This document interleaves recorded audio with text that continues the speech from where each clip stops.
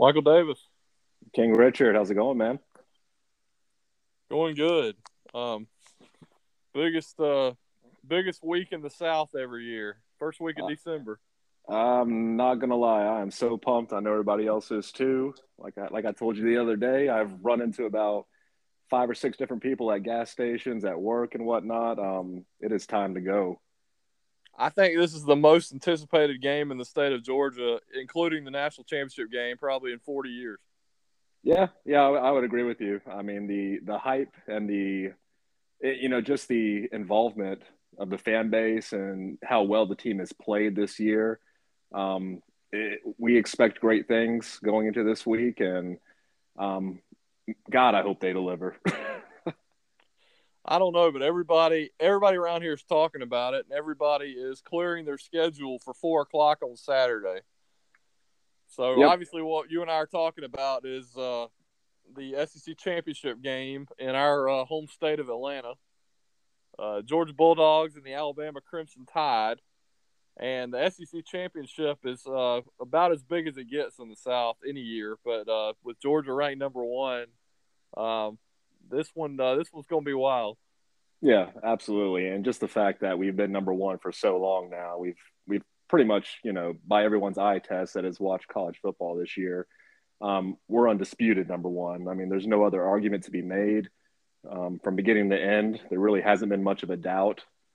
And like you said, the SEC championship is what it's about. I mean, yeah, the national title game is, what our ultimate goal is, but let's be real here. The SEC title game is usually what propels somebody to a national championship. Do you respect any of these other teams enough, or would you say this is the de facto national championship game? Honestly, I would say this is the de facto national championship game. And I don't mean that as any disrespect to Michigan or Cincinnati. Um, I think we match up pretty well against both of those teams. Neither of those teams really do anything that scare me, especially Michigan. I mean, obviously, we'll talk about this later, obviously, but Michigan is kind of an old school, pound the rock, play defense kind of school type of team, I should say. And I mean, you just don't run on us. I mean, we've seen it, week in and week out. Our front seven is, clearly the strength of our team. We've gotten a little bit of clap back as far as how good our cornerbacks are, how good our secondary is. I'm not, very worried about, what's going to happen against Bama. Obviously, this is going to be the best team we've faced all year as far as skill position wise, that wide receiver. By far. Yeah, by far. So, this would be a great test for them, but I think Alabama presents more challenges to us than what Michigan or Cincinnati or even Oklahoma State would present to us in a national semifinal or title game.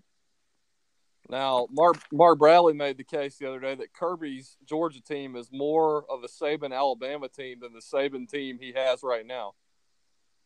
Yeah, absolutely. I mean, if you go back 10 years, when Saban first, came on board and, changed everything that we know about Alabama football, brought it back to its glory days, so to say. They won with defense and running the football. And, Saban I love himself, those teams. yeah, I mean, absolutely. They were great teams to watch, fun teams to watch. But even Saban has gone on the record, the past couple of years stating that, he felt like there had to be a change in order for Alabama to keep up with the offenses that are, springing up all over the country. He was right. And he was. I mean, it's a completely new game. I mean, Georgia is kind of still a throwback, kind of. I Yeah. mean, I mean, we're not spreading the ball out like everyone else is.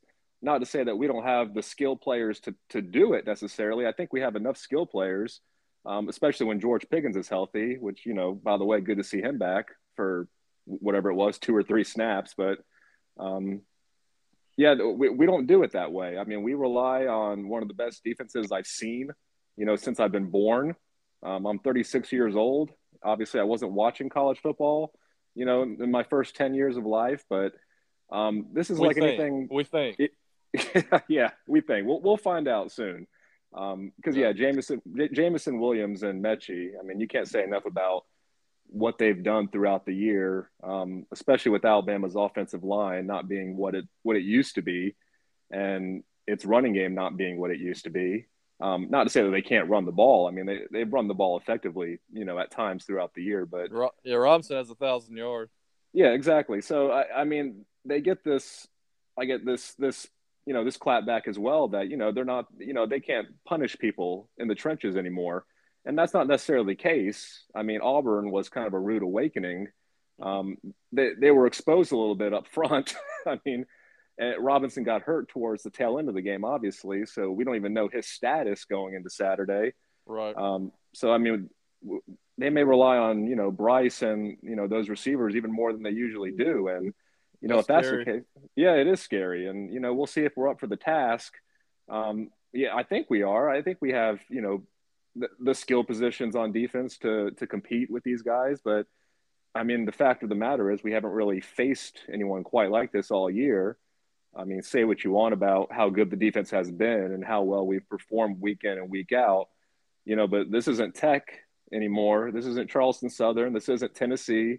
In Arkansas, yeah, we saw what Arkansas did to Alabama, but even then, me and you both knew that Jefferson wasn't Jefferson back then. So it's hard to say exactly how we're going to respond, to a team like this. I'm anxious to see it, though, for sure. All right, I'm gonna throw a ton of stuff at you in this podcast. All right, I'll try to be ready. All right, you can throw whatever you want at me. All right, so I was reading today that Pro Football Focus put out their All SEC team. Georgia's defense had 5 first-team people, 4 second-team people. So 9 of our 11 starters were on one of the 2 teams, and the 2 that weren't, Nolan Smith was third team, and Kelly Ringo was honorable mention. I was going to say, where did Ringo line up? Because I imagine Ringo didn't make it. So, but you already answered that. Yeah, only because he's a freshman. Yeah. But that's pretty wild when you look at grades like they do and so forth. So take that however you want. All right, now I want to talk about, and we can get into X's and O's for a minute, but I want to talk about pregame. I want to talk about if I'm the coaches, what I'm going to say in this football game. All right. To me, Saban, this is easy for Saban. They've been an underdog in one game in the last 12 years. All right, I'm glad you said that because I was going to say it. So guess what game it was? He's going to walk in the locker room and say, "No one believes in us. You're being disrespected. This team hasn't beaten you in 14 years." I know he doesn't like to talk about the past. He likes to treat each team as its individual things. He might not mention how many times they've whooped Georgia. Mm-hmm. But he's going to talk about how we're the defending national champs and they have to knock us off to be the champs. So don't let them. So to me, do you agree that will be Saban's pregame conversation? Yeah, absolutely, 100%. I mean, this is uncharted territory for Bama. So absolutely, you build upon that rhetoric, that storyline. He loves being the underdog anyway. Yeah. And he never gets to do it. All right, now if I'm smart, I have one thing that I know he's going to say, and then I have one thing I would say if I'm him. And I texted you this the other day, but I want to harp on it a little bit because I think it's essential for Georgia winning this football game. All right, the first thing that he's going to say, I'm sure, is that ignore the jersey that you're facing, ignore the name on the, and you look at who you are and what you've done all year, and you're better than them. This is just another step on the path of perfection. And y'all go out there and earn and take care of this because you're coming in. You're a favorite for a reason. Would you agree? Yep, absolutely. All right. Just forget that you're playing Alabama. He's certainly not going to talk about the past because there's nothing good to talk about there. No, absolutely. Right. Now, here's what I'm going to say if I'm Kirby Smart. I'm going to add to this. You know how they tell players don't play according to the scoreboard? Don't look at the scoreboard? Mm-hmm. I'm going to go further. I'm going to tell you what I told you the other day. Don't look at the clock. I want this game to be one of those things. I remember Ben Crane won at Torrey Pines one year. I'll give you a golf reference. And he had no idea he won, so he didn't celebrate because not once was he looking at anything all day long. He putted in his caddy, said, "Oh, by the way, you won the tournament." I want Kirby to have to tell the team the game's over. I like it. I really do. If you let the clock try to drain out like Auburn tried to the other day, and Bigsby didn't do it right, I agree. They probably win that game if he goes down. But if you sit there and you're trying to count, and if you're counting outs like the Braves were in the playoffs in the bullpen, you were going to lose to Alabama. The only way you beat Alabama is to play every single down. And if I'm Kirby Smart, I'm throwing everything I have at him. If he has to fake punt at midfield again, you do it again. You'd be Mm-hmm. arrogant enough to say it didn't work the last time. I'm gonna do it a second time. Because if you don't, I mean, if you don't throw everything you have at Alabama, if you sense any weakness, Saban's gonna tear you apart. Yeah, absolutely. And I mean, and not to harp on, what's happened in the past. Obviously, like you said, Kirby's not going to say a word about, the heartbreak that we've had year in and year out and the close calls. But the And the fact of the seniors matter know, is, yeah, the seniors know, they know how fast they can turn on a dime. I mean, right, we've had leads against this team. all I game mean, long. yeah, I mean, we've been in position to, take care of business and finish it out. And in the blink of an eye, my God, it changes so quickly with this team because Alabama is just, head and shoulders usually above everyone in the country. Mentally. Yeah, absolutely. Yeah. And it's just, you can't take any plays off. Like you said, we got to beat them every single play, every single down. And then you're right. After 60 minutes, then we look up and, we see how we did. You might If get a trophy. Yep, we might get a really cool trophy because of it. And if we play for 60 minutes like we've played all year long, I like our odds of getting that trophy. I do too. But the second you start, like when you Jim Chaney went into a shell in 17 and 18 against them on offense, you can't do that. If Mm-hmm. Bennett threw, I want to go down with Bennett throwing 4 picks. I can live with that. Mm-hmm. But I can't live with handing it off on first down and second down and getting to third and 11 and being in desperation mode. Yeah, and I don't You think that. can't drain the clock on them. You can't. Yeah, yeah, I think it's important that we not rely on our defense throughout the game. Obviously, we're going to get some stops. We're going to get some big plays from our defense. I mean, it's happened all year long, and our players are too good not to make these plays. But to, like you said, go into a conservative shell on offense and hand off and just make the safe calls, knowing that we're going to pump the ball and get the ball back in a few minutes. It's not going to work all game. I mean, Bama is going to make plays on offense. They have got too many. I mean, they've got the Heisman Trophy winner at quarterback. I mean, Right. Bryce Young was that good this year. I mean, say what you want about the Auburn game and how wide open the race was. It was wide open to an extent, but man, Bryce Young was pretty solid all year round. Yeah, he got it done at the end of that game when he He had did. to. He did. And, he's going to win the trophy because of that. And, it, I'm not sure, even if CJ Stroud in Ohio State would have won that game against Michigan, I'm still not sure that Bryce Young isn't the Heisman Trophy winner. That's how good of a year he had, in my opinion. No, I agree with you. I agree with you. So, And I mean, CJ Stroud's got a lot more help than Bryce Young does. he does. He does. So, saying all that, I mean, this is, maybe it's not the same Bama team, from a few years ago. Maybe their offensive line isn't the same. Maybe they don't have the most dominant running back, in the country like they have every single year, it seems. But Robinson is more than capable if he plays. Those wide receivers are future NFL players without a doubt. I mean, it's a scary matchup. I mean, it's going to be unlike anything we faced all season, and I think Kirby knows, that we got to get ready, and that's the rhetoric that he's going to get across to our guys is, we got to play 60 minutes. This won't be a game where, the game is over halfway through the third quarter at halftime like some of these other games are.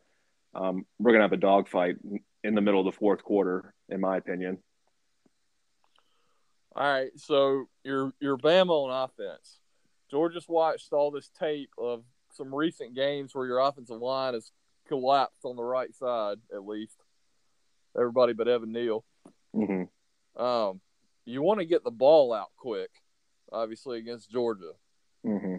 So the short passing game and those outside screens they run are going to be essential, I would think, to whatever they want to do, especially if Brian Robinson's hurt.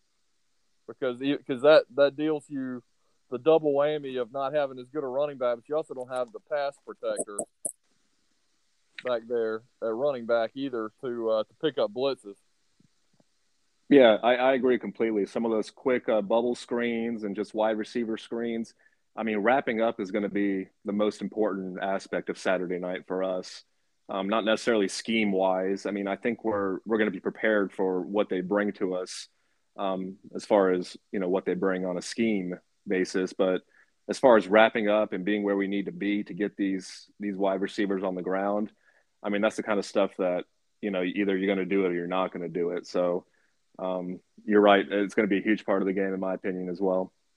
Well, the good thing is they've got two of them in Bolden right now. They don't really have much of a tight end threat, and they don't have four of them like they did when we played them in 18. Mm-hmm. So you're not going to be rotating fresh bodies a lot. They're going to be playing the same guys. I don't know if you're Georgia, you got to send pressure. No matter what they're doing, I would be sending extra guys or at least zone blitzing with 4 or 5 consistently. I would want Tyndall and Dean with matchups on their offensive line. Mm-hmm. But you also, like you said, you got to wrap up and you got to have quick guys to deal with their. I think they're gonna be throwing and getting it out as quick as they can. So you're gonna have to have guys. I mean, do you go? I'd go nickel probably. I don't know if I'd go dime. Yeah, I don't think I would start out with dime either. I would see how nickel starts. I think we'll be fine in nickel. Um, obviously that's to be determined, but I think that's how Kirby's going to start. Someone told me if we get pressure with 4, it's game over. But I think you're gonna have to send people. Yeah, I don't foresee necessarily getting there all the time with four. I think, like you said, we're going to have to send a couple of zone blitzes. We're going to have to keep them honest. We can't send four all game and rely on our secondary to stay with these guys for more than 3 or 4 seconds. I mean, as good as our back half is, it's our front seven that makes us go. So, let's send a few of those guys. Let's send a couple, weak side blitzes, a couple of zone blitzes. I mean, let's change it up throughout the game. I mean, that's the only way I think that you're going to be able to knock off a team like this. I mean, you can't show them the same look every time. Yeah, landing isn't real tricky to me on the scheme necessarily. Although that shift always seems on the D line always seems to affect teams. But he is tricky on he gets favorable matchup speed wise with rushers. That's why Dean has 5 sacks. Mm-hmm. Uh, we have some linebackers who are fairly adept in coverage. I would say Smith and Walker are pretty good. I mean, Dean obviously is too. Mm-hmm. But for your college linebackers anyway. And then Tyndall is probably as good a inside linebacker blitz guy as you'll find in the country. Yeah. So you have some flexibility on what you can do with the linebacking core, and he tends to do extremely well with that. Uh, I would have Trayvon or Jalen Carter just eating alive the right side of that line. I would be shifting Davis over to make the guard and center get occupied and let them go one-on-one with anybody they have at right tackle. Yeah. No, I agree. I think you're I going to be agree in good completely. shape. Yeah, I agree completely. You shift Davis, to the other side, and you just see what happens. I think it's going to open up some monster holes, for some of those blitzes right up the gap. Um, I foresee us getting to Bryce pretty often, at least bothering him. Whether he's able to escape, Yeah, like he normally does, right. is going to be a different question. I mean, I keep harping on it, but getting Bryce Young down is not going to be like getting any of the other quarterbacks down that we've gotten this year. His ability to extend the play and roll out, and for those wide receivers to Yeah. kind of do some impromptu routes is pretty special. So, yeah, getting the pressure there is one thing, but we got to finish them off too. See, I have the tendency, especially with Robinson hurt, to say concede some of the stuff on the ground and make sure you avoid the big play down the field. But then we did that in 17. That's kind of how we played it. But then we wore out because they had the ball the whole game. Mm-hmm. So I don't know how you play that. You don't want Alabama to run 90 plays on you, which they tend to do repeatedly. Yeah, they do, and I mean maybe this year's a different story. I mean, obviously we're shuffling in subs as often as ever, as often as I can remember anyway. So I think we have the ability to stay fresh even if we are on the field, for long stretches. But I like the idea of, like you said, giving up some of those yards on the ground and not giving up those big 40, 50-yard pass plays. Only because I'm not sure any team in the country can sustain long drives against us for an entire four quarters. I mean, yeah, I mean they might get us with those first, 15 scripted plays like Tennessee got us that first drive in Knoxville. But after that, I mean, we were good to go. extended drives just don't happen very often. So I agree with you as far as not allowing any big plays over the top and, seeing if they can march down the field, 11, 12 plays, whatever the case may be. Well, Bryce Young's probably, like you said, as good at throwing, moving up in the pocket as probably anybody, and on the run for that matter. But Auburn showed you can get him to the ground. You can. The other thing that Auburn showed was that when he's confused, he's going to let the play clock run down a lot. Mm-hmm. And if Georgia has a lot of late movement, I mean, Saban's going to he's only going to have a certain number of timeouts to bail out that situation. And then you're going to have to depend on the ref to actually call the delay of game, which I don't know if it'll happen against Georgia. But yeah, I'm not sure it will either. I mean, there's always at least a second's worth of leeway, I swear, in these games. Or 5 seconds if it's Alabama. Yeah, exactly. You never know. But, yeah, you're right. I mean, let's not forget that Bryce Young's a freshman. I mean, for all the accolades and all the hype around him and the the endorsement deals he got, with the NIL before the season even – he's a millionaire. Yeah, he's a college freshman millionaire. I mean, but as great as he is, as great as he's gonna be, he's still a freshman. I mean, we have some experience on our side, obviously. So we should be able to confuse him at times. There's no reason we shouldn't be able to. It's just a matter of his athleticism bailing him out at times. All right, I'm going to give you my first of many stats I'm going to throw at you. All right. Historically, if Bama scores 26 or more points against Georgia, the Georgia Bulldogs are 0-23. Oh, really? Wow. So we have beaten them when they've scored 25 one time. But that may be a key number, especially for this defense. If this defense gives up 28-30, we're probably not going to win the game. Yeah. Well, I mean, that's good for I'll tell you my score prediction later, but I've got Alabama scoring less than 26. Okay. Yeah, I thought that means nothing in terms of this game, but that goes to show that they score a lot on us often, so we need to put a stop to that. Yeah. All right, on the other side, if you flip the field and Georgia's playing offense, all right, Jamari Sawyer, I have no idea what his status is, but it doesn't sound great. No. They've got a guy named Will Anderson that probably deserves the Heisman as much as Bryce Young or anyone else in the country. And let me just back up real quick. I would say the single best player in the country. Sorry, go ahead. No, it's okay. I interrupted you, but if we don't get Will Anderson to New York for at least the presentation, whether he wins it or not, it's going to be a crime. Oh, we might get him to New York. We meaning the Georgia Bulldogs. We may send a plane to get him there by the time this game's over with. So Broderick Jones may be the most important single player in this game if he ends up being on this guy. And Broderick Jones is a future superstar at that position, but he also is a freshman. Yeah. It's a lot to ask. But, yeah, Will Anderson, you can't say enough about him. The absolute X factor for that defense. I mean, he leads the country in sacks and tackles for loss, right? That just goes to show you how often he is in the backfield just creating chaos. He's about to run down Derek Thomas's single-season record at Alabama for tackles for loss. Yeah, I was going to say, he's inching up on it. I read that earlier today too. So, I mean, you can't say enough about – I mean, without him, Alabama is not where they are today, without a question. The rest of that defense is pretty ordinary. Yeah, they really are. But okay, so Broderick Jones is going to need help. That means Justin Schaefer's going to be, or a tight end's going to be staying in on just about every down. Mm-hmm. And they'll move Anderson to the other side and torture McClendon too. But I'm more worried about Broderick Jones. Mm-hmm. Well, I mean, would you try to double team him on every play? I think that would be my plan. Yeah, I think you have to. I mean, if they're going to win this game, if their defense is going to make stops on us, the reason they make stops can't be Will Anderson. We can't allow Will Anderson to get 3 sacks on Saturday. He might anyway. He might anyway. You're right. But, I mean, we can't let it happen. We can't let him get 2 or 3 tackles for loss.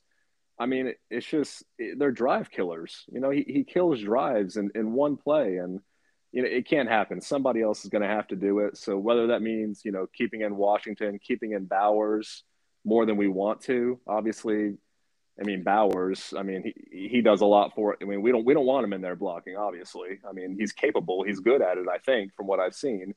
Um, but yeah, we'll have to keep him in more often than we want to or need to, um, just so that we don't get this game turned, on one play, one strip sack, whatever the case may be. Right. I think you can attack them on the perimeter. Jordan Battle's really good at safety, but there's not any of their corners that scare me. No. Probably the least of any Saban team I've ever seen, probably. Yeah, absolutely. I mean, this is by far the weakest secondary that I can remember in a long time. Um, Points are scored on them in bunches. I mean, we've seen it all year. I don't think it's going to be any different for us. I mean, I think we've got plenty of speed and skill receivers, and Lad McConkey as well. Well, the good thing from Georgia's perspective is that Bennett has already seen Bama one time, so he knows the speed of the game, what he's going to be facing. Mm-hmm. And I thought Bennett played pretty well last year until things got out of control in the second half. But he, if anything, he was too aggressive, which I actually like. I would have been more nervous if he had been scared, but he didn't play scared last year. He played hyper. Yeah, If anything. yeah, absolutely. I mean, he threw the ball around. He was trying to win the game. I mean, obviously, some of that was a little ill advised. Looking back on it. Once we got behind, yeah. Yeah, but I mean, yeah, I mean, the first half, I mean, he played as well as you could ever hope for in a situation like that. I And mean, he still missed a few throws. We had more out there we could have gotten. yeah. So the situation is not going to be too big for him, I don't think. I mean, I obviously, don't either. this is the SEC title game, so I mean, yeah, it's a little different, but I mean, that game was in Bama. I mean, that was in pretty hostile territory, so. I don't think Stetson's going to be worried about anything. I mean, I don't think hasn't been worried about a thing all year, which is part of the reason I like him so much in this situation. Stetson has really grown on me throughout the year. Um, and, I'm willing to, follow him into battle into this game, which is something I never thought I'd say, 10 weeks ago. You know, I figured we would be in this position, but I thought for sure it'd be JT Daniels at the helm. Yeah, I agree. I think if we win the game, though, he's going to have to be the MVP because no matter what you say about Bama's defense, we're still not going to run the ball all over them either. We're going to be Yeah, hard pressed to get any more yards than they are on the ground. yeah, I agree. I mean, this game's definitely gonna be won through the air. Big plays. In the air. A couple of missed tackles on the perimeter, like we talked about. Um, but yeah, it's gonna be a quarterback that's the MVP of this game, unless it's Will Anderson. Yeah. Our defense is too by committee for me to think one guy is going to have enough of impact to be MVP, even Yeah, if we exactly. put on a dominating defensive performance. Exactly. You can't share the award with 8 guys or whatever the case may be. Although some games it feels like we should. That's what I've Um, recommended should happen with the Heisman. Give it to our defense and call it a year. I'd be fine with that. You can set a precedent for something outrageous. Yeah, we got one more game to prove it, though. We do. We do. We prove it on Saturday. Then, we can talk all we want about getting Jordan Davis, getting the Kobe Dean to New York. I mean, I don't think it'll happen, obviously, but I mean, that'll be the biggest case we could possibly make. No, but I think Jordan Davis is probably going to win the Outland. I think Nakobe's going to win the Butkus. Mm-hmm. Devin Lloyd at Utah might get the Butkus, but I think Nakobe probably wins it. So I mean, they're going to get plenty of awards. Neither one of them are going to win the Heisman. No. Actually, the Jordan Davis thing's a little bit crazy to me because you have to at least have stats to win the Heisman. He's got 2 sacks and like 9 solo tackles. Now, Yeah. I know how much he means to our defense and how good he is, but that's not going to win you the Heisman. Yeah. Yeah. At the end of the day, yeah, we're fighting the wrong battle here. I mean, we're wasting our breath talking about Jordan Davis going to New York. He's not going to New York. He's not finishing in the top 5. He'll be lucky to finish in the top 10. But I tell you what, if Stetson Bennett beats Bama and throws for 350 or something, he's going to go to New York. I was going to say, I mean, I'm glad you said it, but there should be some quiet chatter about getting Stetson there if he has a good game on Saturday. I Well, mean, there will be if he beats Bama. Bama's the whale. I yeah, mean, everybody knows that. You beat Bama, that's when you start achieving all the things that you're capable of achieving. exactly. And I mean, who deserves it more after a year like this than Stetson? I mean, He's done everything we could possibly ask and more. Well, Bryce Young and Will Anderson do, but other yeah. No, I and just want to Jameson Williams, I'll give you any of those three, but sure. After exactly. that, who deserves it more than Stetson Bennett? Exactly. No, I just mean I want Stetson there. It'd be great just to get him there. Obviously, we all know there's no way in hell he's going to get anything close to a first place vote. I don't know if he wears out Bama. I haven't ruled anything out, but because I mean, no one's really seized this moment. The only way he beats Bryce Young is if Bryce Young throws 4 picks and he throws 4 touchdowns. Yeah. There's got to be some dramatic turn of fortune, but I don't think it's out of the. I mean, if Georgia romps through the whole schedule, it's going to be hard not to send the quarterback to New York. It would be. It would be. But at the same time, I mean, it's like you say. I mean, it's the stats at the end of the day. And yeah, Stetson's got some fine stats, but they're not Heisman level stats at the end of the day. Obviously, if he stomps Alabama and Bryce Young has a terrible, terrible, terrible game, then obviously you can, like you said, go back and look at everything, in totality and, realize that, this quarterback led the number 1 team in the country all year long. Without missing a beat, really. I mean, yeah, he had maybe a poor first half against Florida, but besides that, I mean, you're really nitpicking as far as errors or poor play that Stetson had throughout the year. Now he game managed a few games, but that's what we ask him to do. Yeah, exactly, and that's what's going to hold him back. I mean, Heisman Trophy winners aren't usually game managers of any sort. No, and I think you're on the right track. I think Bryce Young's going to win the Heisman. I think Will Anderson will be like 3rd or something like that.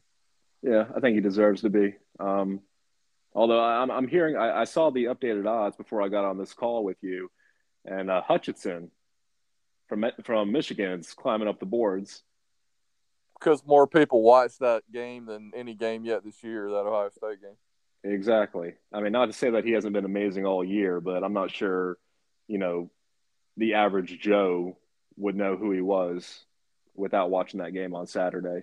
But he is getting, his due for the year that he's had. And it looks like we'll at least see 2 defensive players in New York, which is kind of cool. Yeah, well, I think whatever ratings they got for Ohio State and Michigan are going to be about double for the SEC championship game. So somebody's going to have a good opportunity to win it. Yep, this is the time. If you want to get your name out there and, get on the plane to New York and take part in the festivities, this is the game to do it. I mean, every eyeball in the country is going to be watching. I mean, there's so much playoff implications, alone based on this one game. All right, well, before we make a pick, this is the Sugar from the Sky podcast. I didn't even introduce this today, but anyway. So I want to talk about Georgia football history for a minute, because I do believe this is the biggest Georgia game down here, at least around this state, in 40 years. I know it's not bigger in terms of importance as the national championship game, but I think people want this one more than they've ever wanted a game. Oh, yeah. All right, so what can this team achieve? I was looking at this. I got all kinds of numbers, but I want you to hear this, and I want the listeners to hear this. This, with a win Saturday, this will be the 3rd Georgia team ever to win 13 games in a season. Mm-hmm. 2002 and 2017. But it would be the first Georgia team ever to get to 13-0. The 80 team went 12-0. Mm-hmm. The 46 team went 11-0. No, the 82 team was 11-0 until they lost to Penn State in the championship game. But no one's ever gotten to 13-0. So that's something right now. No matter what they do in the playoff, that's something no one else can take away from this football team. Like I said, trying to be the 3rd Georgia team to finish unbeaten with no ties, 46 and 80. They're already one of only 6 Georgia teams with 12 wins. And it's the first UGA team to reach the number 1 ranking in season in 39 years since 1982. So what you're saying is immortality. Well, yeah. Immortality in the South, immortality in this state just by winning on Saturday, yes. Yes. So, I mean, you want to be immortal nationally, you better do a little bit more. But yeah, if you want to be a historically great Southeastern Conference football team, you beat Bama Saturday. Mm-hmm.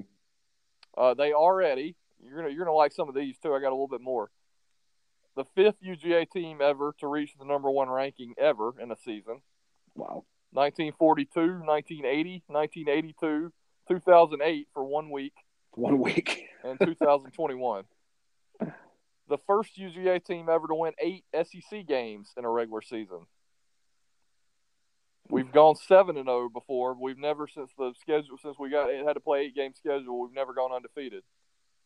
Only the 9th UGA team ever to go undefeated with no ties in the SEC ever. First since 1982. All right. Now I want to get to what we're here for. Mm-hmm. All right. This would be the 4th UGA team to beat a top 10 Alabama team. Man. Hasn't been done since 1976. That puts it in perspective right there. 1942 SEC championship season. 1965, Vince's first huge win as the head coach at Georgia in year 2, which was pretty for him, kind of the breakthrough win. And then with the flea flicker, I got to throw in a little plug here. Kirby Moore used to go to my church. He was the quarterback on the famous flea flicker that beat Alabama 18-17. All right, yep. He threw the 2-point conversion pass for the win, too. And then 1976, we shut them out, 21-0 en route to a SEC championship with Ray Goff and Matt Robinson. So, what are we at since 1976?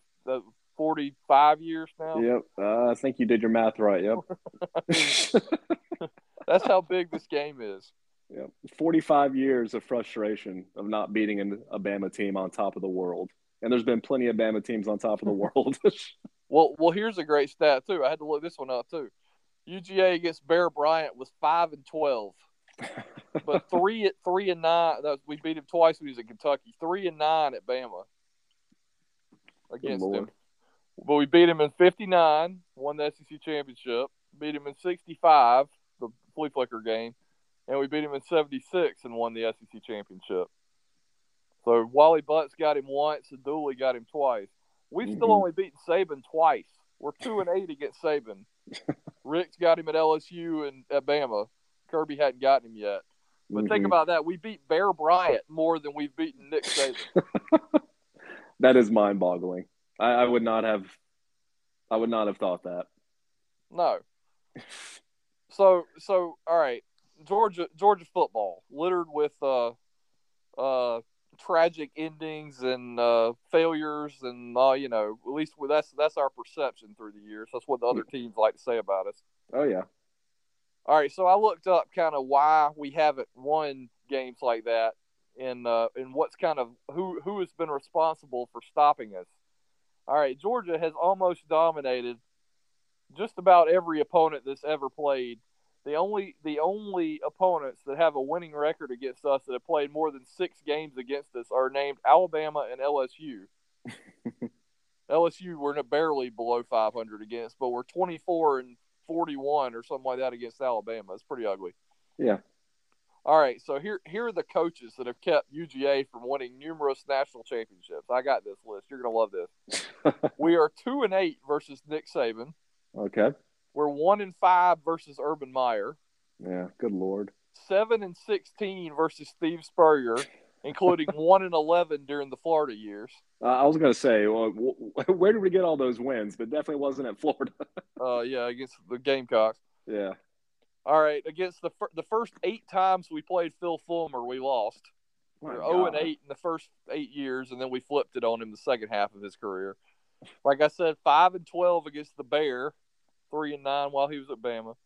And then we beat Pat Dye his first 2 years and his last 2 years, but in between we went 1-7. So we couldn't beat Auburn in the 80s. In the 50s, we were 0-8 against Bobby Dodd between 49 and 56. Tech had an 8-in-a-row streak against us. Oh, man. And then Auburn, back when Shug Jordan was coaching, we went 2-11 between 1953 and 1965. So we couldn't beat Auburn in the 50s and early 60s. So, I mean, that's where – think about all the championships lost by not being able to beat Shug Jordan, Bobby Dodd, Steve Spurrier, Phil Fulmer, Nick Saban, or Urban Meyer, or Pat Dye. Those 7 coaches are the only coaches that have ever dominated Georgia. I looked at this. I mean, there's not anybody else who ever had records like that against Georgia. And That's we upsetting. beat some of those. We beat Pat Dye, like I said, at the beginning and the end. We beat Suge Jordan kind of at the beginning and the end. That was when he was at his peak. We beat Bobby Dodd a good bit at the beginning and the end, but not in the middle. We never really got Spurrier. We never really got Meyer. We never got Bryant, really. And we sure as heck haven't gotten Saban yet. No, we haven't. Are you saying this could be the end for Saban since we might get him on Saturday? I'm not saying it's the end. What I'm saying, though, and what I'm getting to, our listeners, I'm sure, would like me to get to a point here. The most famous games in the history of Georgia football are the ones that ended nightmare against those coaches I named. The ones that I can name, and if you go around the state of Georgia and you ask anybody that's 70 years old to remember Georgia games, 1957, a Macon resident, Theron Sapp, scored the game at Lanier High School, scored the game-winning touchdown against Georgia Tech. We beat them 7-0 and ended the drought. If you ask anybody in the state of Georgia that's 70 or up, what's the drought? It's when we lost to Bobby Dodd 8 straight times. 1959, Fran Tarkenton threw the game-winning touchdown pass to beat Auburn to end the 6-in-a-row streak that Suge Jordan had. Probably the most famous win in the first half century of Sanford Stadium. You and I were at the one time we beat Urban Meyer when we danced in the end zone. I'll never forget it. Right. You'll never forget it. Never. The one time we beat Spurrier in 97, Kirby had a pick in that game. Robert Edwards went to the house 4 times. No one that was there will ever forget that one. Mm-hmm. If we beat Nick Saban on Saturday, it's going to be one of those 5 to 10 most memorable games in the history of Georgia football. That's how big this is. Yep, you're right. And I mean, everything you said, perfectly puts it in perspective. And I don't know what happened in the 59 Bama game, but like I said, I know what happened in the 65 and 76 Bama games when we beat Bear Bryant. It didn't happen often. I don't even, it's almost cool that it doesn't happen often, but it needs to happen once. It does. It does. And if it doesn't happen now, when is it ever going to happen? Well, you look at the recruiting class we have coming in, it might happen 3 years from now. I don't know. Yeah, you truly don't know. But this is an opportunity. How many times is Georgia favored by nearly a touchdown against Alabama? Yeah, this is uncharted territory, like you said, for both teams. You started with the podcast, this is the first time in how many games or how many years? The only time they've been underdogs is the time they came to Sanford Stadium in 15. That's it since the game they beat Tebow in the SEC title game in 2009. Okay, so yeah, they were. I think they were. Yeah, 12 years. So they were a 1-point underdog, I think, in that game. I think so, 1 or 2. Yeah. And what happened in that game? We got slaughtered. Absolutely slaughtered. So, but when I looked at the line the other day, I thought 6.5 wasn't enough. I didn't think it was enough either. I was shocked. But that's why it's 6.5. They haven't even picked against Alabama in 12 years. Yeah. Exactly. No one knows what to do. No one knows, how do you put a line on this game when you haven't put a line like this in 12 years?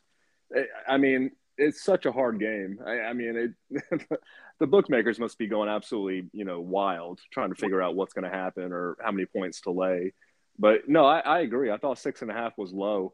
I was anticipating maybe 8 or 9. We should do a podcast on whether Saban's an underachiever because he's lost 15 or so times as the favorite in the last 10 years. Exactly. He should have only had 1 loss all these years. Yeah, exactly. He's holding them back, to be quite honest. That may be the most insane Nick Saban stat of all of them. Favored in every game but 1 for a dozen years in college football.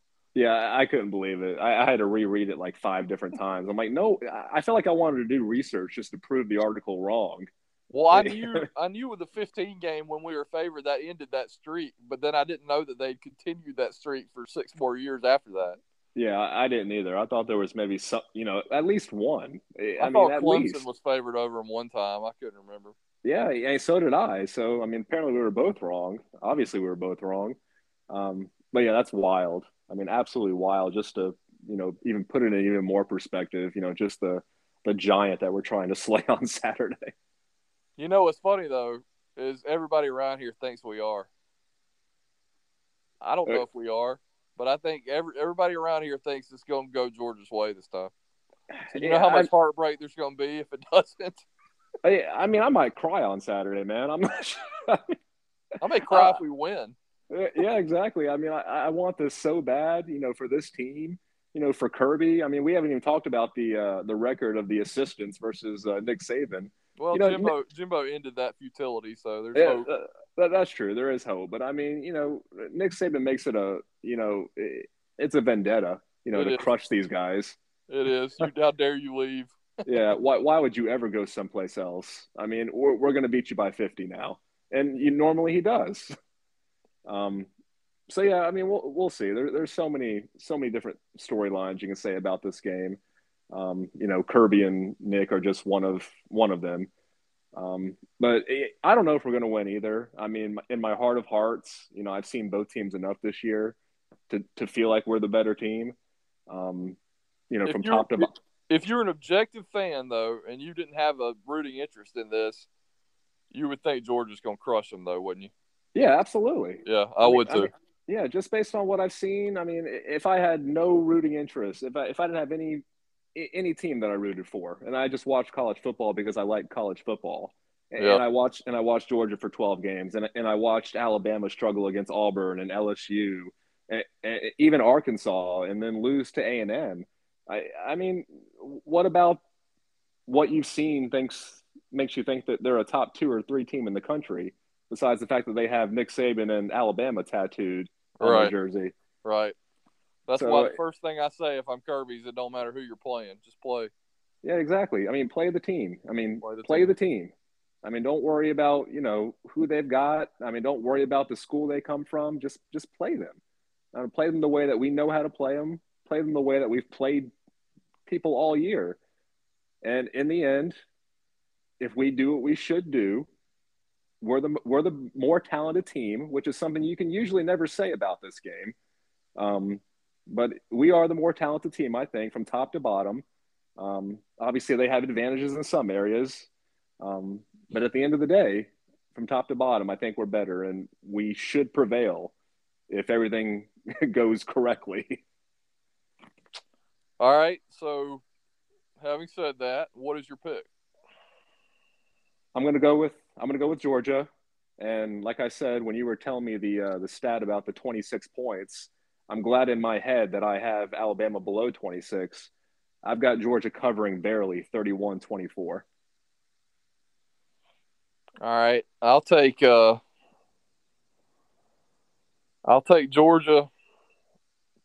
30-20. All right, so we're in the same ballpark. I just made up that number while we were sitting here, but that yeah, I think we can hold them to 20.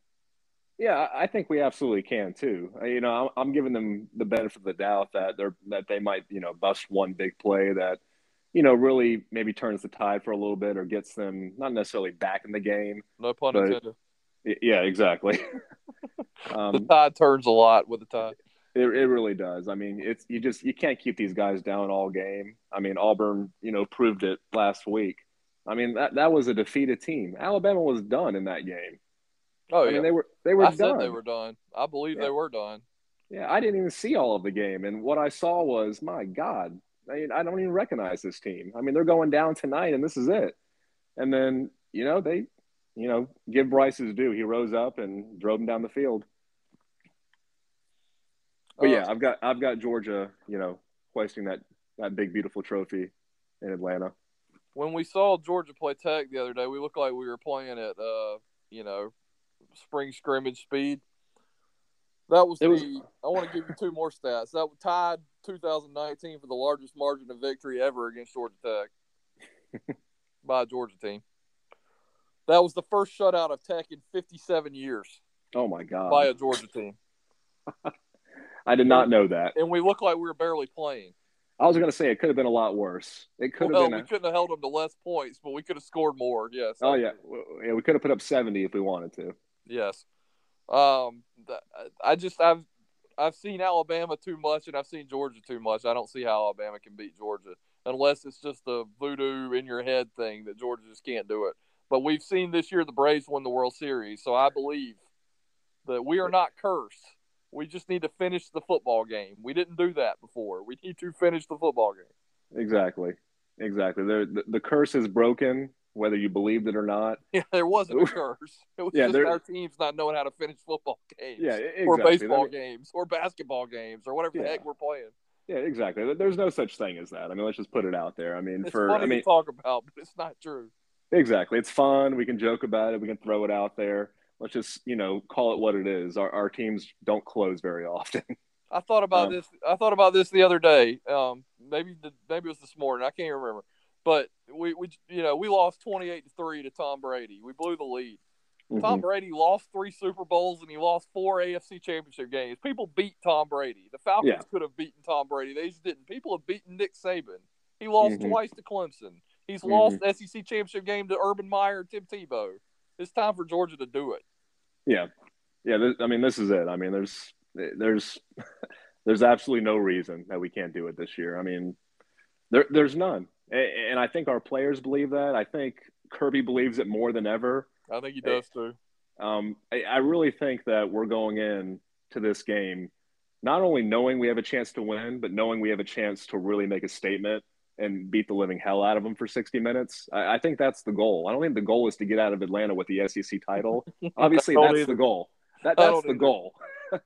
But the goal is to humiliate them on Saturday. That's the goal of our fan base, anyway. I hope the players Exactly. are thinking that way, but I know we're thinking that way. Yeah, did you hear the leaked audio from the Florida game? I did, but I don't take much. I'd probably laugh if someone cussed that many times in front of me. That doesn't do anything for me. Yeah, no, and it doesn't. But for those players, whatever you got to do to get your players up and to Yeah, it probably does realize, something for them, but it doesn't do anything for me. yeah, whatever you got to do to get your players up and realize that, hey, yeah, the goal is to beat Florida. The goal is to get out of here with another SEC win and get closer to the ultimate goal. But we are absolutely here to stomp them into the ground today. The better leaked audio I don't think you've heard was up here in Georgia, where his wife decided to go on the 960 the Ref Athens radio station. Oh yeah, I did not hear that. So his wife does an interview. Russ Tanner, that used to play center back when we were in college, he's on there, and he was on the team in 05 when Kirby was an assistant there, and so he knows Mary Beth from college, and she happened to mention that Kirby cried when the Braves won the World Series. And Russ Tanner goes, "Are you saying that Kirby cries?" And she said, "Well, not often." And he said, "When was the last time you saw Kirby cry?" And she said, "Well, he cried on Tuesday when he heard Jordan Davis do the narration of the Charleston Southern Hype video." So apparently Kirby's a frequent crier. I was about to say his profanity-laced tirade at halftime of the Florida game. I was way more shocked to hear Kirby cries than I was to hear he uses bad words.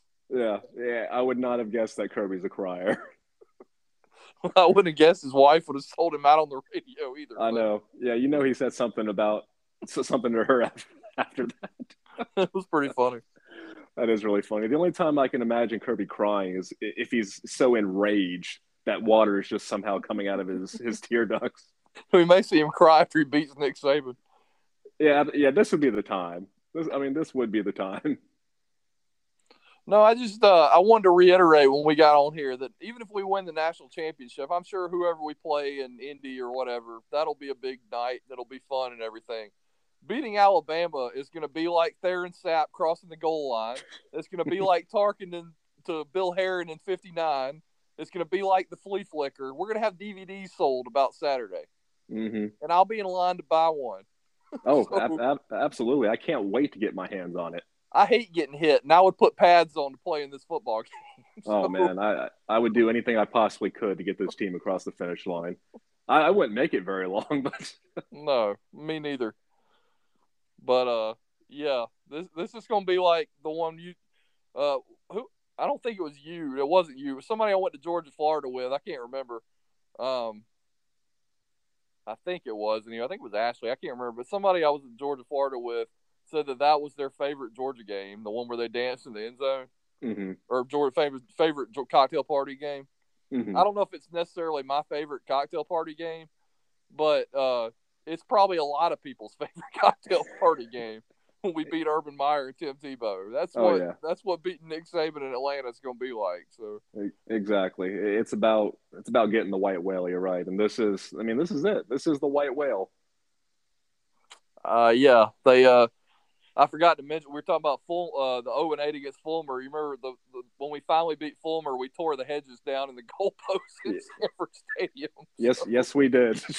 we ripped our own field to shreds after beating Fulmer, Tennessee. So there's a lot of angst right now to end this thing against Bama. There is. If we were at home, I think the goalpost would go down for the second time, and we'd gladly pay that fine.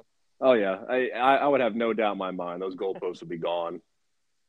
The first number one ranked team ever to tear down their own goalpost. Yeah, to ever rush the field and tear down their own equipment. Except maybe Auburn would do such a thing, but I don't know who. All right, well, we got about 15, 20 minutes left. You want to talk about the coaching moves? The carousel's been spinning like crazy the last couple of days. Yeah, just real quick, because then I do want to end on the college football playoff rankings and who we think is going to be the top four. We'll go there first while we've been talking about the game. Okay, all right. I think it's pretty easy. I think it's easy too. I'm not anticipating any madness. I'll give you my top four first, and then I'll let you go. All right, go in order. Okay, I have Georgia at 1, obviously. If we win, obviously there's no debate. I mean, we stay at number 1. I've got Michigan taking care of Iowa on Saturday, so Michigan's going to stay at number 2 in my book. Alabama obviously drops out. They're not going to be 3 or 4. I've got Oklahoma State beating Baylor and going up to number 3, and Cincinnati staying at number 4 and beating Houston. I have the same 4. I think Cincinnati's a better football team than Oklahoma State, but I think you're right. I think they'll rank them Cincinnati 4th. Yeah. Well, their schedule's pretty putrid. Yeah, and the main reason I say that is because basically the committee has proved it throughout the rankings that they're willing to jump people or jump teams over Cincinnati when they have a big win, and they're gonna. I mean, the whole year. I mean, they've been at 4, or less than 4, a few weeks. So I think they're going to put a lot of weight on Oklahoma State. Assuming Oklahoma State wins that game. I mean, Baylor's not a pushover. Their quarterback is hurt, so we don't know if Baylor's going to be at full strength. But I think if Oklahoma State gets another top 10 win, and Dave Aranda's phone's probably ringing a lot this week. Yeah, it really is. So there's a lot of things going on with Baylor right now to where I'm not sure they're ready to win this game. Oklahoma State got their white whale victory last week over OU. Yeah, they did. Yeah, so I don't foresee a letdown. I think Oklahoma State's better than or as Baylor. I texted you at midnight, it's Bedlam, baby. It's Bedlam. Yeah. I saw it the next morning. I couldn't resist. I texted about 5 people. I love Bedlam. I like it better than basketball, but still. Yeah, it is a lot of fun, and it's going to be sad when it goes away, too. I don't think it'll really go away. I think they're just pouting right now. So, yeah, basically going back to my point, I think they've proven, the committee, that they're willing to jump teams over Cincinnati based on Cincinnati's schedule. So I think if Oklahoma State takes care of business against Baylor, that they'll jump them to number 3. But I agree with you. I like Cincinnati more than Oklahoma State as a complete team. Well, let's say this. If the committee thinks that Georgia's the head and shoulders number 1, do you think that they would schedule a Georgia-Cincinnati rematch in the semis if they think Cincinnati's actually better than Oklahoma State? I mean, that'd be kind of hurting Georgia. Yeah, it would be. And that's a good point. Something I also was thinking about is they're going to have to – they may make an exception for this vote knowing that. But, I mean, to do that, they're going to have to go against everything they've done the past couple of weeks. So I think if they don't move Oklahoma State above Cincinnati, I think they're going to have some questions that they have to answer. I don't think anyone necessarily will give them that hard of a time because I'm not sure anyone else had Oklahoma State in their top 4 at the end of the year. Yeah. But no, I agree with you completely that I think it would be a disservice to Georgia to have Cincinnati stay at number 4. If they're going to move up a week, this would be the week to move them up after Bama loses. If you actually think Cincinnati is a better team from top to bottom, which I would agree that they are. So the outcome that's the most possible of shaking things up is Bama beating Georgia. So we both agree Bama would be the 1 if they beat Georgia. Yeah, I think Bama slides up to number 1. So who gets knocked out? That's what I don't know the answer to. Yeah, that's the doomsday scenario. I have Bama at number one in that scenario. Michigan 2, I have Michigan two, and I have Georgia at Georgia three. 3. I think that's right too. So does And then Cincinnati get it for being undefeated, or do they? I think Cincinnati still gets I, in. I think in that scenario they would leave Cincinnati in, Yeah, I think which so which too. doesn't make any sense because in my first scenario I have Oklahoma State Right. jumping them with the victory. So it's going to be weird. It's going to be weird if Alabama beats Georgia because I agree with you. I think Cincinnati stays in at number four, regardless. I mean, if they win, obviously, but unless Cincinnati just has a really bad game and they squeak by and have to have a goal line stand like they had against what was it? Was it Tulsa. Tulsa? Yeah, I was going to say Tulane, but it was Tulsa. I think Cincinnati's going to have to play pretty bad to not get into the playoff. Houston's 11-1, aren't they? They are. They 11 in a row. Actually, they lost their opener to Texas Tech. Yeah. I think if Cincinnati finishes off Houston and they go undefeated, they'll deserve to be in. I wouldn't put anybody above them. Yeah, I mean, at this point, I don't see how you can hold them out. I mean, if they finish the deal and go 13-0, I mean, Georgia will be 13-0 if we do it, and so will Cincinnati, and that's it. The real question to me is going to be if two of those teams lose, and it comes down to a 2-loss Bama or a 1-loss Notre Dame. Yeah, and I don't know who gets in there. that was going to be my second doomsday scenario question for you. If Bama loses, if Michigan loses, maybe Oklahoma State, lays an egg and they lose. And I they mean, could. yeah, I mean, Oklahoma State hasn't been in this situation before. Um, Not so, often, anyway. so, I mean, at that point, I mean, it's hard not to. I don't know. I don't know if Notre Dame gets in that The situation. the problem with putting Bama in is you're going to make Georgia have to rematch with them, and Georgia presumably would have just beaten them. Yeah, Potentially bad. yeah. And who wants to see that again if it is a bad game I or don't. if it? Yeah, I don't think anybody's going to want to see that again. But also, you're just going to be hard putting Notre Dame in when they don't even have a coach right now. Yeah, So, which we can segue into the other situation. But we I we mean, can we Cal can. Cal Hamilton's out. I mean, they. I don't know. If you look at how they played the last 4 weeks against some bad teams, yeah, they merit getting in. But then the beginning of the year, they had like a 3-point game against, was it Toledo or somebody? Toledo, I think. Yep. Yeah, they went to overtime with Florida State. They went 5-7. Mm-hmm. I mean, McKenzie Milton didn't look great against anybody else this year, but he did against Notre Dame. He did. So He I know did. that was a long time ago, and you're looking at what they are now. But I like the body of work argument way more than I like the four best teams on the field. Because I saw Todd McShay say the other day it's crazy to put Cincinnati in over Ohio State. Better, they thought who's better because Ohio State's got better recruits and everything. Yeah, I agree. Ohio State's roster is better.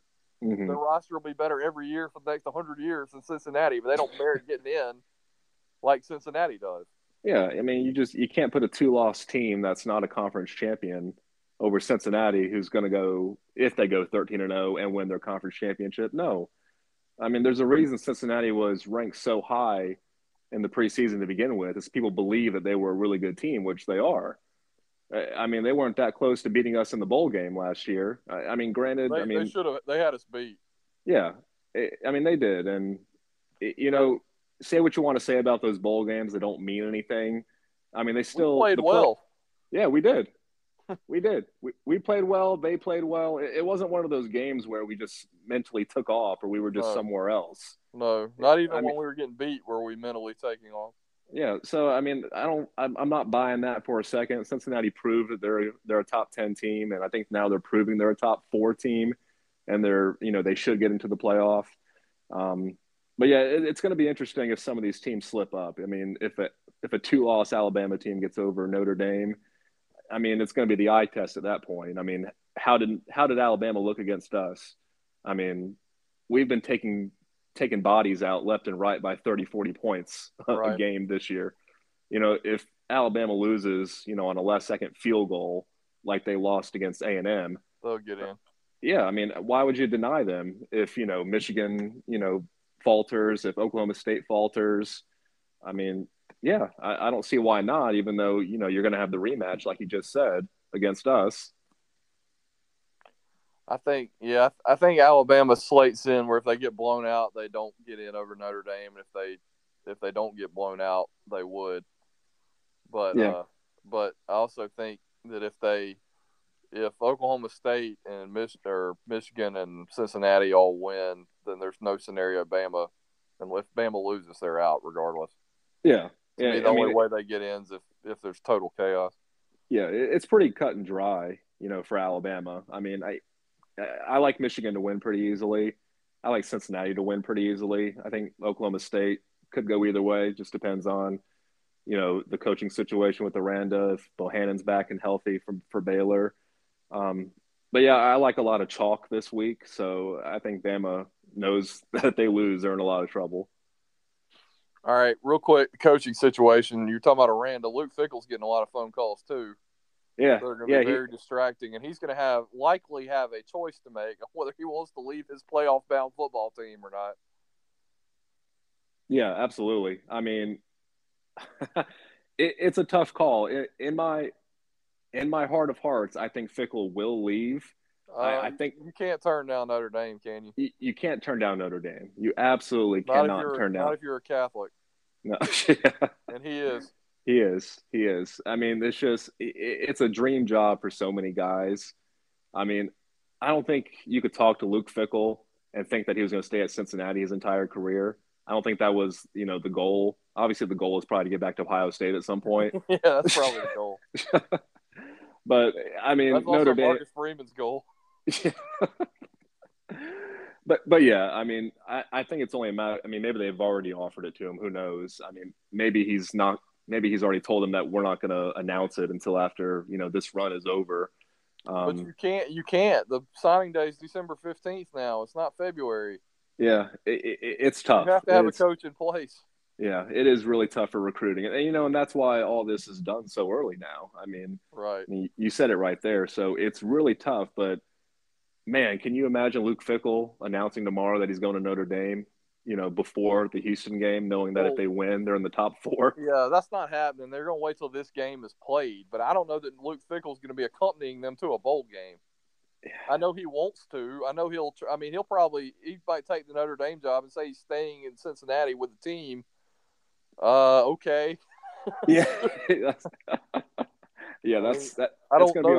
I don't know that Jack Swarbrick's going to agree to that when signing day is coming up, and I don't know how he can split duties. Yeah, I don't think he's got to prepare a team. I don't think Jack's going to agree to it too, and that's what's going to make the situation so hard. Is that I think Luke is going to have to leave the team going against the number 1 team in the country in the college football playoff, which is mind blowing. But it is what it is. In today's world of college football. But no, I agree with you completely. I think Luke Fickell is the guy. I think Notre Dame is, closing in on him. I think it'd be it'd be silly to think that they haven't had conversations already about it. Well, people think Marcus Freeman's a star too. I mean, he doesn't have the head coaching experience. That's kind of rare for Notre Dame. But if you want to keep the recruiting class intact, I think that's kind of overrated. But that's often the thought process. Yeah. Yeah, I think they're gonna shoot for the big name, knowing that Kelly got them to a spot. When Kelly came on board, obviously Notre Dame was kind of in shambles. I mean, yeah, I agree. So, I mean, I think they want to keep the momentum going and let these recruits know that, hey, we're not taking a step back from Brian Kelly. We're bringing Fickell in here. We're going to keep the train going, and we're going to keep Notre Dame, in the top 5, in the playoff picture for years to come. I think that's the move. That's how you sell it to the recruits. I was, and I think Brian Kelly maxed out Notre Dame, but I was stunned he left for that job. Not that he left, but I was stunned that he took the LSU job. Yeah, I think everybody is. I mean, I don't understand it. I get that he was ready for a new challenge, and I mean, when you give over a decade of your life to a university, and you bring them back from the ashes, of what they used to be. I get it. You want to start somewhere else and, maybe actually fulfill that national championship want of yours. I guess he actually never thought that he was going to get it at Notre Dame based on the history. But I'm not sure LSU, I don't know. I don't know if that was the right move for him. I mean, obviously you can't doubt someone's move or their decision-making, but I was shocked too. Nick Saban's kind of an arrogant Yankee, but he can blend in. Brian Kelly doesn't blend in too well down here. No, he really doesn't. It's going to be some culture shock for him. He It didn't even seems leave Notre Dame very smoothly. No, he didn't. He didn't leave Cincinnati smoothly the last time. No, so it's he don't care what anybody thinks about him. That don't play at LSU. Yeah, it really doesn't. I mean, he will get eaten alive. He really will. So I'm not seeing it working, honestly. He's got a lot of pressure on him. I mean, obviously he knew this going into it. This is going to be a completely different dynamic going from Notre Dame to LSU. So hopefully he's ready for it because, man, it's going to be tough. Expectations are irrational when you figure they fired Orgeron 2 years after 15-0 and maybe the greatest team ever. And I'm glad you said it because right there is that's all the evidence you need. I mean, that was one of the greatest SEC teams of all time. One of the greatest teams of all time. Ever. And Orgeron is gone. Now, it was a brutal 2 years, but I mean, he was a home state guy. I mean, a lovable, weirdo. Yeah, I mean, I can say that about Les Miles too, for that matter. Yeah, sure.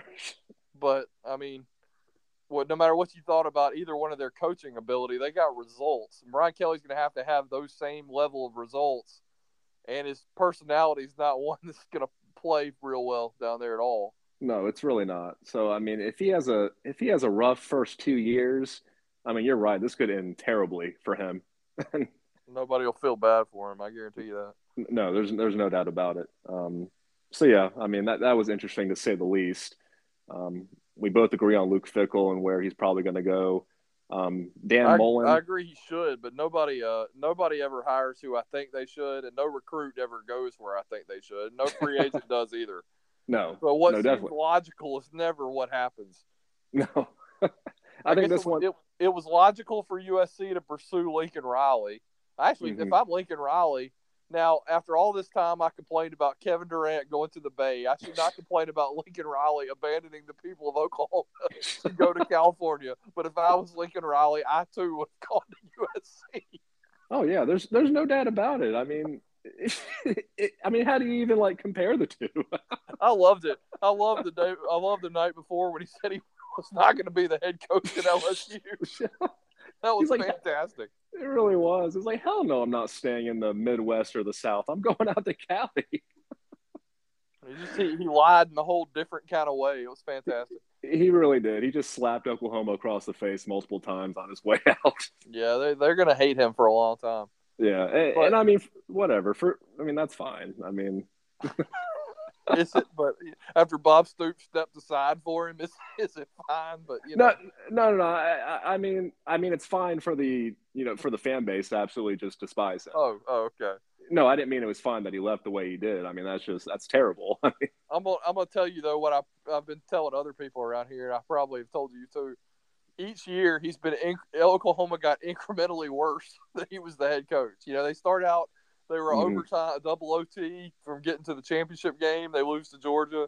The next year, they played a sort of close game with Alabama in the Orange Bowl, but not real close.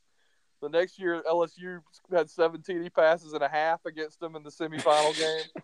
The next year, they won the conference but didn't get in the playoff. And this year, they didn't even win the conference and didn't get in the playoff. So is USC really getting a savior, or is he getting a guy who inherited a giant that Bob Stoops created at Oklahoma and was slowly tearing it apart? I'm not convinced yet that wasn't what was going on there. I'm not convinced either. But the fact is that USC is going to look at him like a savior, and I don't think he minds that at all. That's true. That's true. I'm all for the move he made. I'm all for USC going and getting him because that was a good get for them, given that they've had some other people that I wouldn't say were good gets in the last decade. Yeah, it's been a rough decade for the Trojans. That's for sure. I'm gonna name one of them right now out loud. Steve Sarkisian. Steve Sarkisian. Please stop giving Steve Sarkisian jobs. Thank you. For anyone, any AD who might be listening to this. I mean, it's all 0 of them. Please stop hiring Steve Sarkisian. Yeah, it really is a simple and clear PSA that everybody should adhere to. I didn't like Tom Herman as much of a human being, but he's a way better coach than Steve Sarkisian. He is, and that's saying something. Another Nick Saban creation. All right, and then we'll end it on this. Your wife's alma mater. I actually like that hire. I think Billy Napier's going to win in Florida. I think he is too. I mean, the fan base around here is pumped, to say the least. I'm surprised they've Uh, heard of him. I I think thought they all they'd be just. mad they didn't get a big name. I actually think he's going to be hugely successful. I think he is too. I think a lot of people may have just gone through YouTube and gone through some videos of They, of what he does. they found they found out that he coached 5 years with Dabo and 5 with Saban. And now they're sold. Yeah, now they've seen exactly where he's been, Yeah. the success, his upward trajectory, and now what he's done on his own, and knowing that he's gonna, bring that to the swamp, I think is well respected and well liked. So It's hard to keep a program like Louisiana 11 wins or so 3 years in a row. You can do it once, but it's hard to do it 3 straight times. yeah, it really is. I mean, so that goes to show you that he's willing to do the work, to get these new classes in, get them up to speed, and get them ready to compete, for conference titles. So just imagine what he's going to do with recruits coming into Florida. Yeah, I think that's going to be a good rivalry between Georgia and Florida for years. I'm glad they got a coach that's going to make it competitive again. Yeah, it's been a drubbing lately. Had to throw that one in there. Yeah, exactly. I don't feel I don't bad for Dan Mullen either. I don't either. I don't either, and I'm happy for Hillary. I'm not happy for for Gainesville and for the swamp and the good things that are probably to come. But um, yeah, it was a needed, necessary move. I mean, Mullen had rubbed so many people the wrong way this year that the writing was on the wall with that last choke job, you might say. Last thing before we go, you don't live up here anymore, but I want to give a shout out to our one listener, Chris Bland.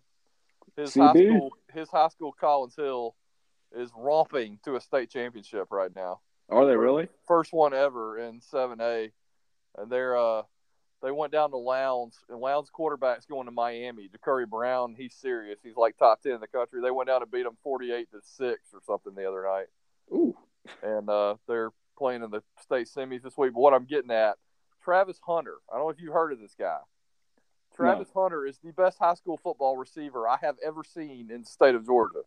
I Okay. won't say ever because I saw AJ Green a few times on the computer when he was in South Carolina. I'm not sure he's as good as AJ Green.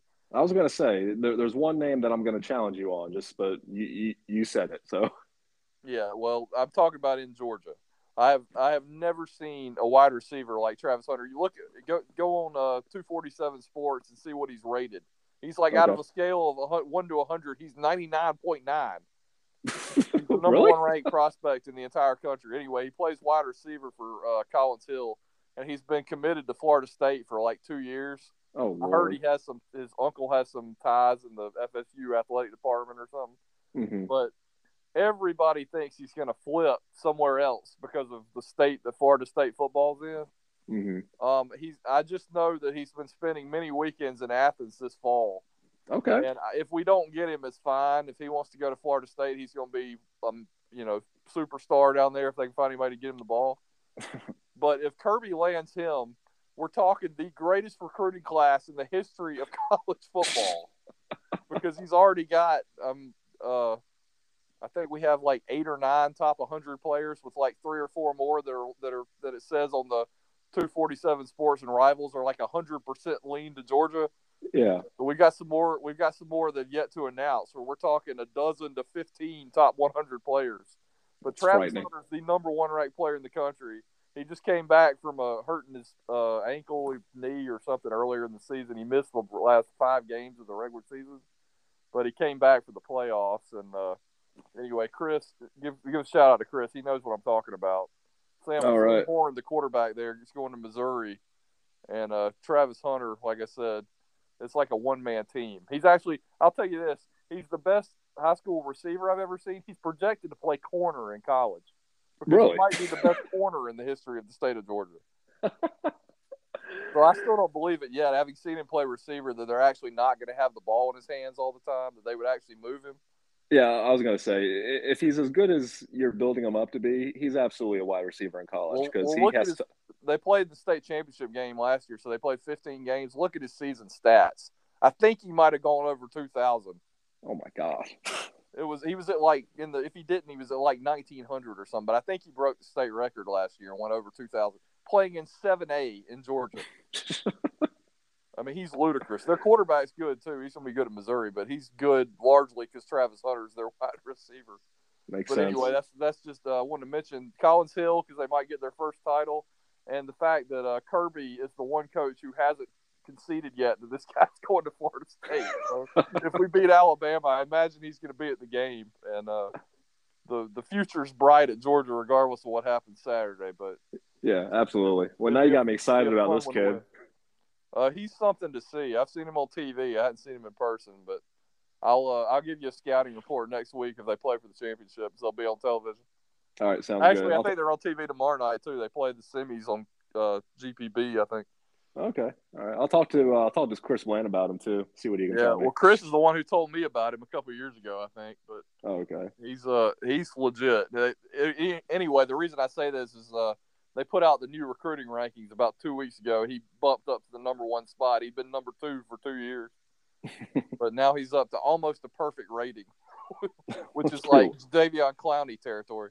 Yeah, I was about to say that's wild. Yeah. All right. Well, that was fun. We'll talk again. Let's do it next week since we'll have to recap whatever happened Saturday. Oh, yeah, for sure. All right. Talk to you later. All right. Have a good one, man.